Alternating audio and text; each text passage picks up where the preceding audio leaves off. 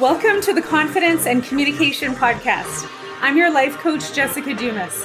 I'm a professional speaker and coach who empowers women everywhere to use their voice to take up space and change the world.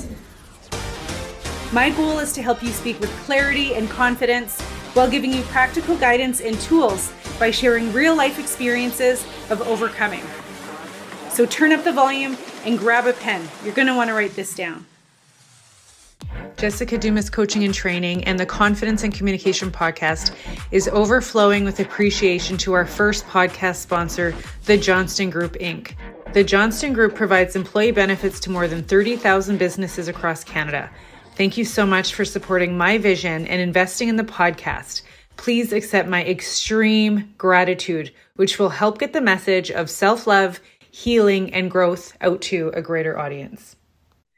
Hi, my friends, and welcome to the podcast. I'm honored today to share with you a conversation with my guest and my friend, Brenda LaRose. Brenda is a certified leadership coach and an executive member of the International Coach Federation and has 25 years of experience in executive search. Brenda provides executive leadership one-on-one coaching, focusing on leadership development, career transition from one leadership role to another, and support through cultural and organizational change. She's an executive member of many influential boards. She's been recognized for many awards, including the 2019 CCAB Aboriginal Business Lifetime Achievement Award. Congratulations on that. Thank you.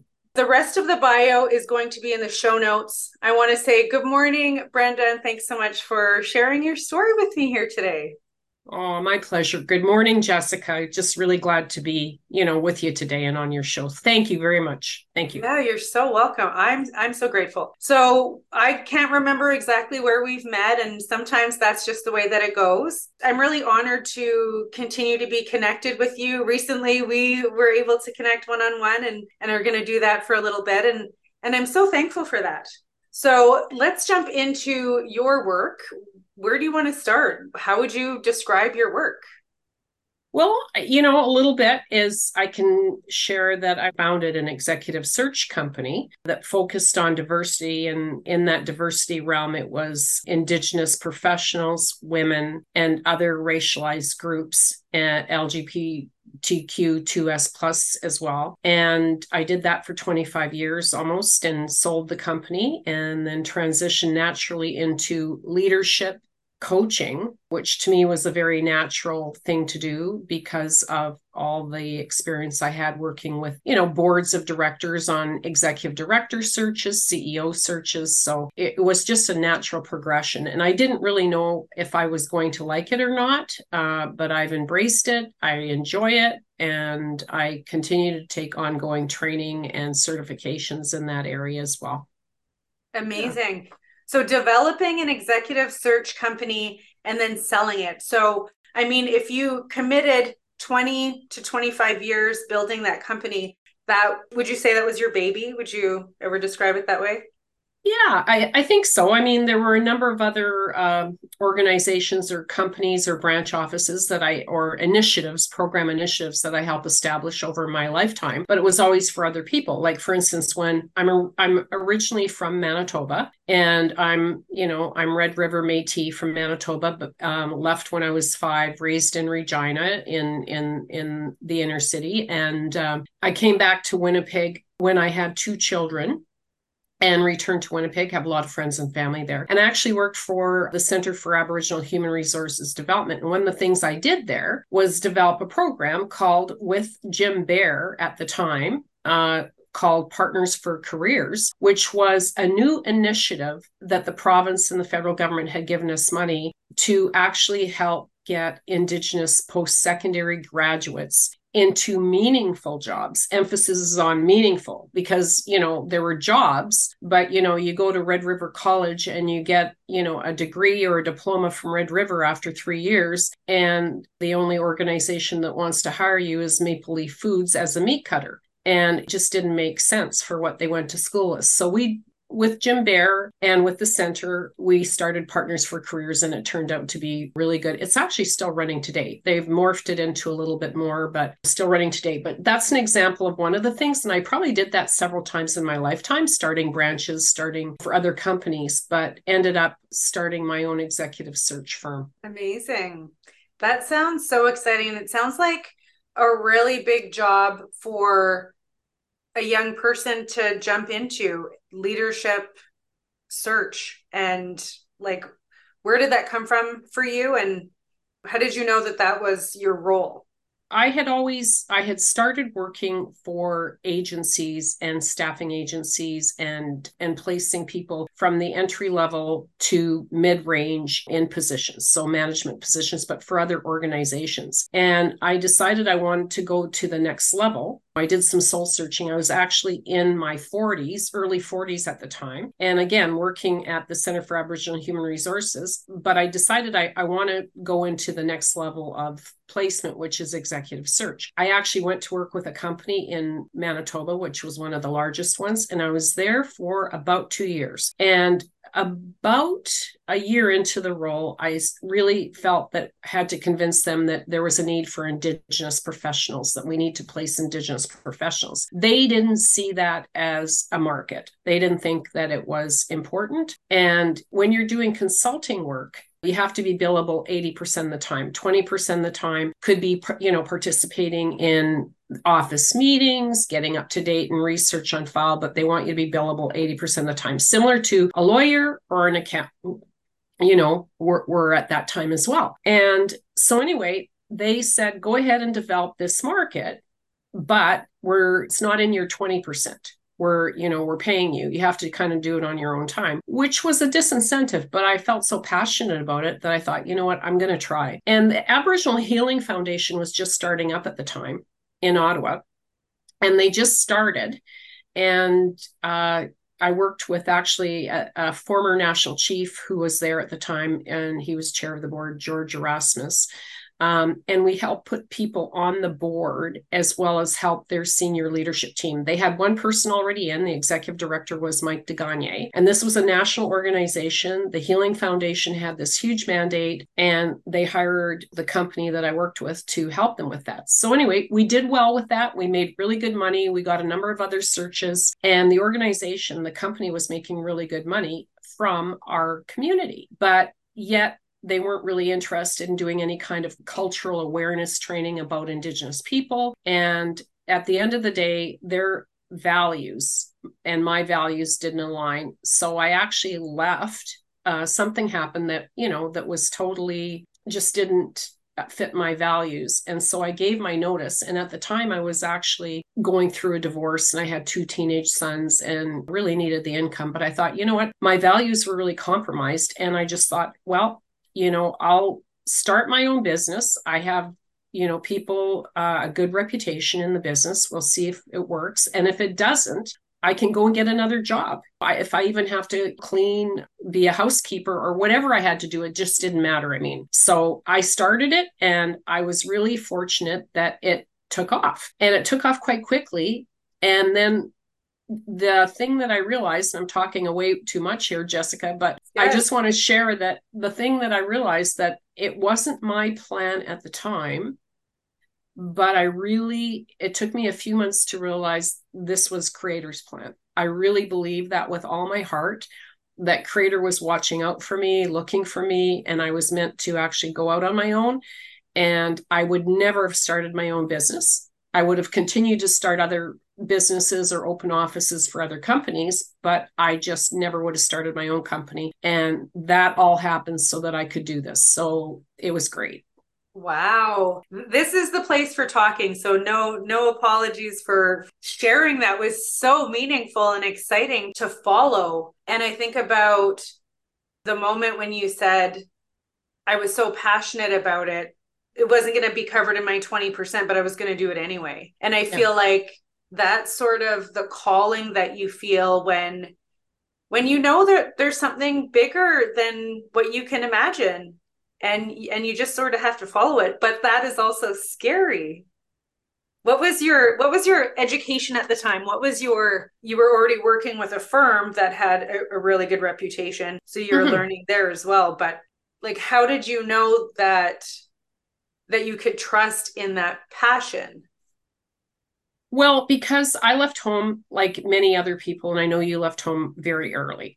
And I left home when I was just before I was 16. I was still 15. And I left home. And in those days, because I'm in my mid 60s, there was no food banks and there was not a lot of social assistance. It was very difficult to get. So what I did was I rented a basement suite. It was actually $80 a month, which I thought was expensive, but it was close to my high school. And I went to high school, lived in the basement suite, and worked at the A&W cooking hamburgers and being a cook 4 or 5 nights a week and on weekends, and then supplemented in the summertime with working other jobs. So I left home early. So what that teaches you, there's always, through every adversity, there's always a seed of greater value if you look for the gift. I became very resourceful and very innovative.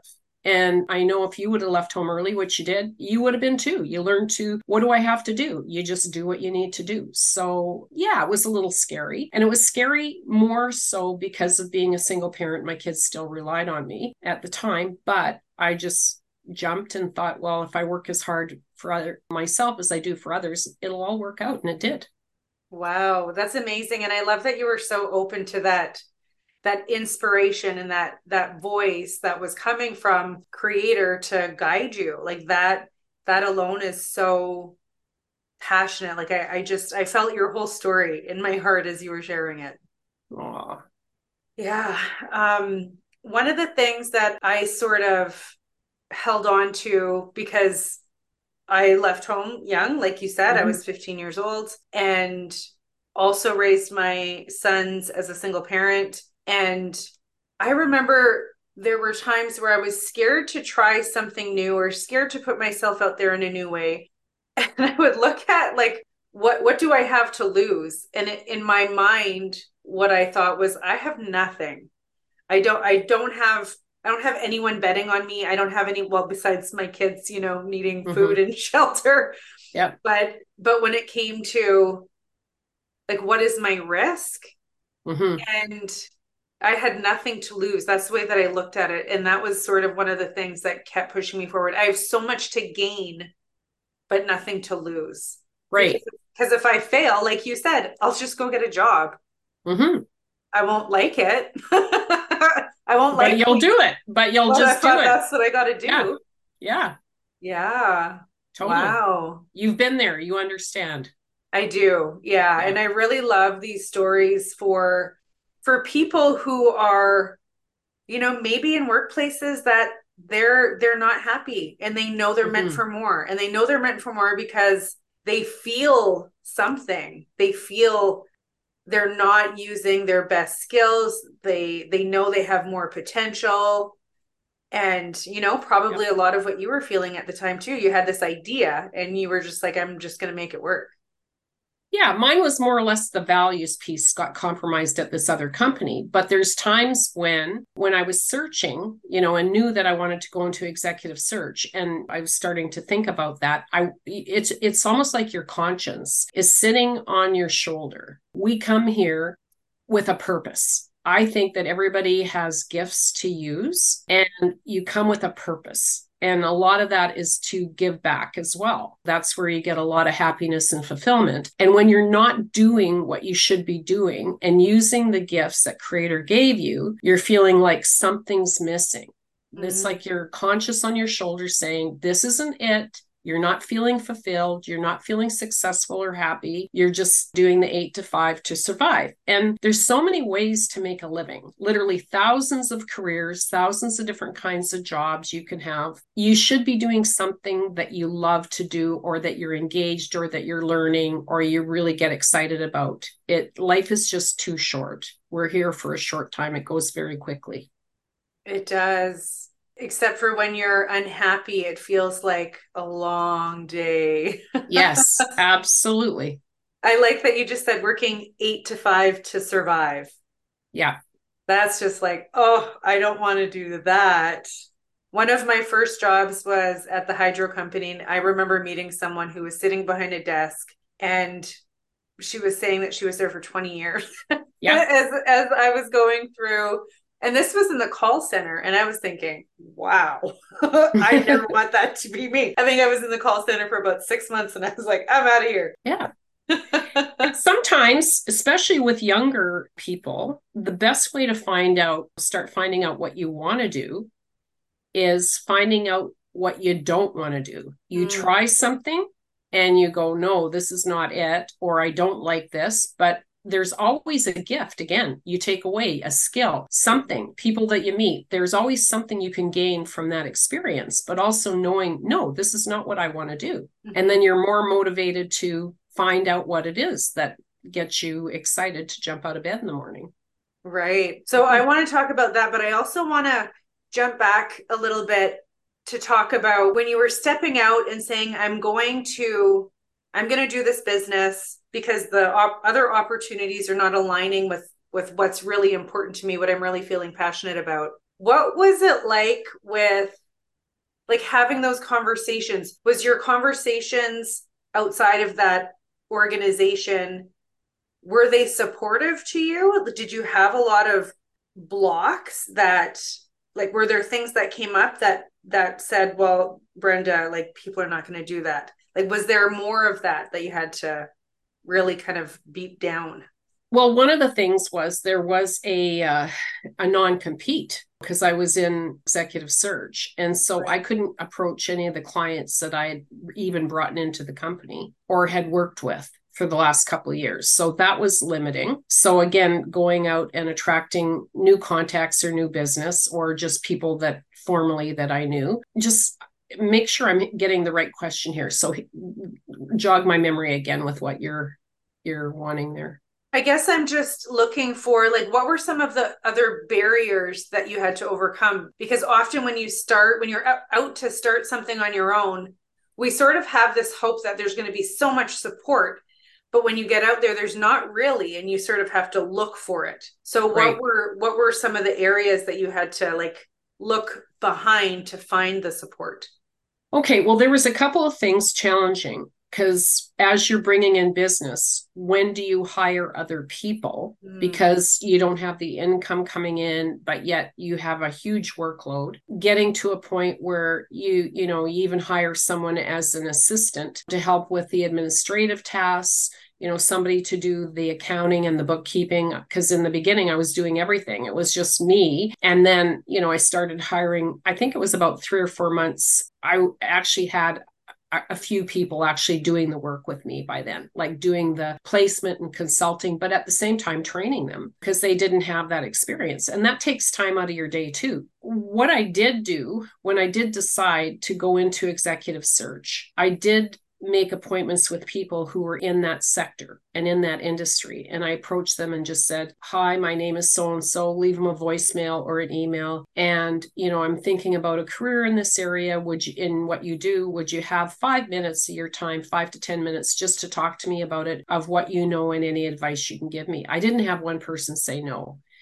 And so I think I had about 20 calls with people, and that took a couple of months. But I actually did research and found out who were successful in the business. And the women were really good at helping. And then I'd always ask them, who else do you know that I should talk to, that I could get some good advice from? Things like, what do you do all day? What do you need to learn when you started? What do you read? What helps you be better? Is there any books? What advice would you give to somebody starting today in this industry and sector? What advice would you give? What would you change? What would you do differently? And those are really the questions. And I learned a lot. There were a lot of similarities, right? Some people gave what I thought was pretty good advice. Other people gave not so good. And I just went, okay, I don't have to take that advice, right? Right.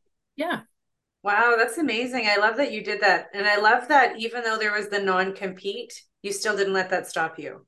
No. Yeah. That's amazing. I love it. So we were talking about young people learning their skills. We all have natural skills and gifts, and it's easier or it's helpful to learn what you're not good at or what you don't like. Right. But you are also certified in assessment tools, and I love assessment tools. This is where I get to say I get to nerd out on my clients, helping them learn, what their skills are and using them and really Right. identifying what they are so that they can amplify them. And sometimes we don't know Yeah, that. So exactly. what was your, like, how did you get onto assessments? What did that look like for you? And how important is it in what you continue to do? I think it's very important. I mean, when I was running staffing agencies in Ontario, I was actually living in the Niagara Peninsula, Burlington, Hamilton, Oakville, Milton area, and running, a big staffing agency, opened the doors from scratch for a company, hired the team, just started everything from scratch. But we did assessments starting back then. So I think it's important. Had I known about myself and my gifts, my strengths, and what are the things that take me a lot of work or drain me. Doesn't mean I can't do them, but it's very draining for me to do. If I would have known that earlier, it would have really been beneficial in my career and in the choices that I made as well. So I think they're only helpful. I like to use 3 when I'm working with people. And it comes from I would say the Indigenous perspective of being holistic, because there's no one assessment that tells you everything. It just can't. And so, I like to assess 3, and then it gives you the best picture that you possibly can get onto what the gifts and strengths are. And just knowing that if you use them, you're going to be fulfilled, you're going to be happy, and you're going to be likely very successful. Most of the assessment tools I use, you have to be certified in them. So you have to get trained, you have to learn. There's a lot to learn. It's a certification process, studying, attending workshops and training. But there is one that I want to leave the listeners with today, and it's called Strength Finder 2.0. And the author is Tom Rath. And Strength Finder 2.0 is from Clifton, like the Clifton Gallup is what he did, a lot of data and research. And in a little book, and I recommend the book instead of the online tool, because it's only got 30 pages in the front to read, but it gives you the premise of what this tool can measure. You don't have to be certified to do this one and to read it. And then there's a code in the back. If it's a used book, the code will be used. So there's a code in the back. It costs around $55. You can get it from the bookstore or from Amazon. You enter it into the computer, and out of those 34 strengths come your top 5 that you likely use every day and the most. And so if you look at that, it'll really help, because these are also your values, your gifts and your strengths. And again, I think it aligns with our Indigenous ways of knowing and being. And 100, 200 years ago, the grandparents and the elders would sit and watch children. Mm-hmm. And they would observe, what do they do really good at? What are they excited about? What do they have a natural gift and talent for? And then they would try and encourage them in that area. They'd try and help them or get them excited and train them a bit. If it was beading or it could be hunting, they would facilitate that to learn more skills. And so I think it really follows. And I have another First Nations lady that's a colleague that's a little bit older from Six Nations of the Grand. And it's interesting because she's also been a coach for a long time, does international coaching, and well-educated, and lived and worked in the US for quite a while. And she's always used Strength Finder too. Like, we got to know each other about 12, 13 years ago, and she was using the same tool I was using. We started talking, do you ever use this? I said, oh yeah, that's one of my assessment tools. But people can do this on their own. So absolutely, if you can get the book, don't just do it online. Keep the book as a resource, because it's really good. And it's great for team building, to do it with your team and debrief and share what each other's, it's the strengths, but really it's your values. Right. Yeah. I love Strength Finders. That's one I use. I'm not certified in any of the assessments, but I really do love them. I really enjoy them. And I love knowing and also helping others know that you do have those natural skills and gifts, because many people can go through possibly their whole life not really giving themselves that credit or taking time to really know that they have that. And that's so important for meaningful work, which is one of the very first things that you mentioned, is helping people find meaningful work. Absolutely. Absolutely. And like I said, so many ways to make money and to make a living. You really want to be doing something that you like to do. You know, my son has a saying, he runs a business in Winnipeg and he does well in his business.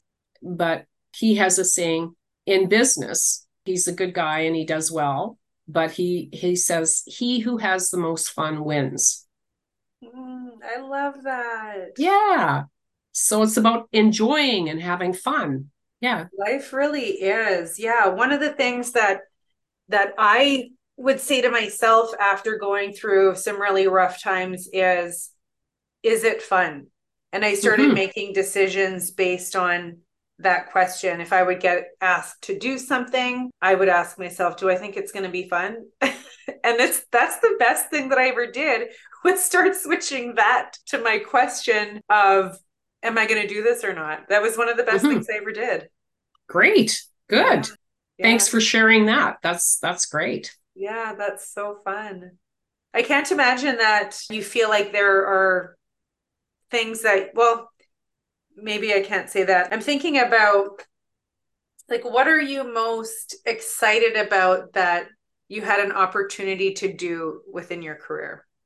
A couple of things. There's one of the things that we did. Our firm was hired when the Truth and Reconciliation Commission fell apart the first time. It was running for about a year and it didn't gel. And so the retired Supreme Court Justice, Frank Akabuchi, was hired by the Prime Minister's office and he hired our firm. And it led to us doing the search for Justice Sinclair and the two commissioners, which were now Regional Chief Wilton Littlechild and Marie Wilson. And we did that search and it went very well. And one of the things that we did and was important to me is one of the questions I asked when we were meeting with the different selection committee members were at that time National Chief. Mary Simon was representing the Inuit, and we had some of the churches there and whatnot as well represented. And Michael Wernick was there as well, representing the government. One of the things I asked was, did they have an elder present to do opening and closing prayers during the selection process? Because that is really important. So when you start things in a good way, for our community anyway, I've always learned that can be extremely beneficial and helpful. And the elder that they called in was now Premier Wab Kinew, his father. So he came in and he did the opening and the closing prayers when we were starting our major meetings and deliberation and stuff. So I think that really made a difference. Yeah, so I'm grateful for that. And I think that we were able to work on that. I'm also in a volunteer capacity when I'm now in Ottawa, as you can see from my background, but living in Winnipeg. And my husband and I lived in St. Andrews on an acreage. And this is probably, I'm thinking 2015, so almost 10 years ago, but it ran for 5 years. Myself and Marina James and Mary Jane Lustel at the time, who's now Brownscombe, we actually came up with the idea to do She Day. Mm-hmm. And She Day was to help women that wanted to advance into leadership or that were in leadership and go the next level, or an entrepreneur.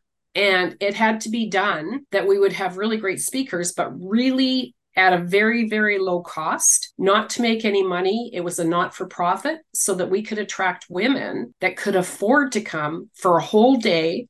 And we ended up getting sponsorship. And the first year, I think it was like 700 or 800 women the first year at the convention center. It was like unbelievable. And then the next year, we did it again. And I think we had 1,200 women and it was sold out in 2 days. Wow. But I had people, and we had a lot of racialized and Indigenous women and other women there. And I had women come up to me after saying, this was so good. I'm so glad this is actually some of the things that people said and the speakers changed my life. This is changing my life. Wow. Yeah. I was one of the speakers in the second year. I know. I remember. Yeah, that was an incredible event. And I remember for every year afterward, people were like, where is She Day? Because I don't remember if you went to 3 years. We actually did 5, but after 2 years, like I was emceeing for the first couple of years and very, very involved. And I think the last 2 years, sometimes I've got other things on the go, but I just wanted to get that going. And it did run for 5 years. And they partnered with the Winnipeg Women's Enterprise Center, who were really good. I mean, it was a lot of work, but it was so beneficial to the women. And to, camaraderie and learning and growing and at a very low cost, not making any money. And we can never have enough of those. Yeah, I agree. Yeah. Amazing. Yeah, that's really incredible because so many people will remember that. And like you said, changing lives. That's huge. Yeah. Yeah. Okay. So my last question for today, if you could give little Brenda advice early in her journey, what would you say to her? That is actually a difficult one because, again, when you go out early, you leave home early. And then times I was a single parent, you have to work really hard because you're looking after yourself and then eventually the children, right? So I have always tended, and I think not unusual for people that have to leave home early or single parent, you work really hard and you're not balanced. You're working long hours. And so I would say I would try and keep it a little bit more balanced because there was a time when you're working 50, 60 hours a week or more, you've got to be able to manage your energy, not just your time. So you've got to have some time off. You've got to have some balance. So I really had to learn in the last 10 years not to be a workaholic. And actually, I have a couple of clients that are very much workaholics. They just work too much. And at the end of the day, when you want to put something on your tombstone or you're reflecting back on your life and you're close to the end, you're never going to say, geez, I wished I had worked more. It's all about relationships. It's all about the relationships that you make with your family, your friends, and the people around you. And that is really, really key. So that's what I would say. I would say it's all going to work out and I could work hard, but maybe just not so much at times. And then having to change that behavior. But, that's hindsight, that's, looking back, right? Yeah. You can't change any of that. But I did learn. Yeah. Yeah. Yeah. Amazing. Well, thank you so much for sharing and being so open. I really appreciated sharing your journey and just hearing about some of that wave in it. So thank you so much. I really appreciate it. My pleasure, Jessica. Thanks again so much for having me. And thank you for what you do. I really appreciate everything that you do for others. Thank you. Thank you so much. Thanks so much for being here and listening to the podcast. Miigwech ekose merci. I want to take every opportunity that I can to tell you that you are worthy. And if something in this message resonated with you, please leave a review wherever you listen to podcasts. And send a link to your sister, your best friends, and your cousins, because if there was something in this message that resonated, then they might want to hear about it too. If maybe taking a screenshot is your thing, share it on your Instagram story, and don't forget to tag me at jessicadumas.ca.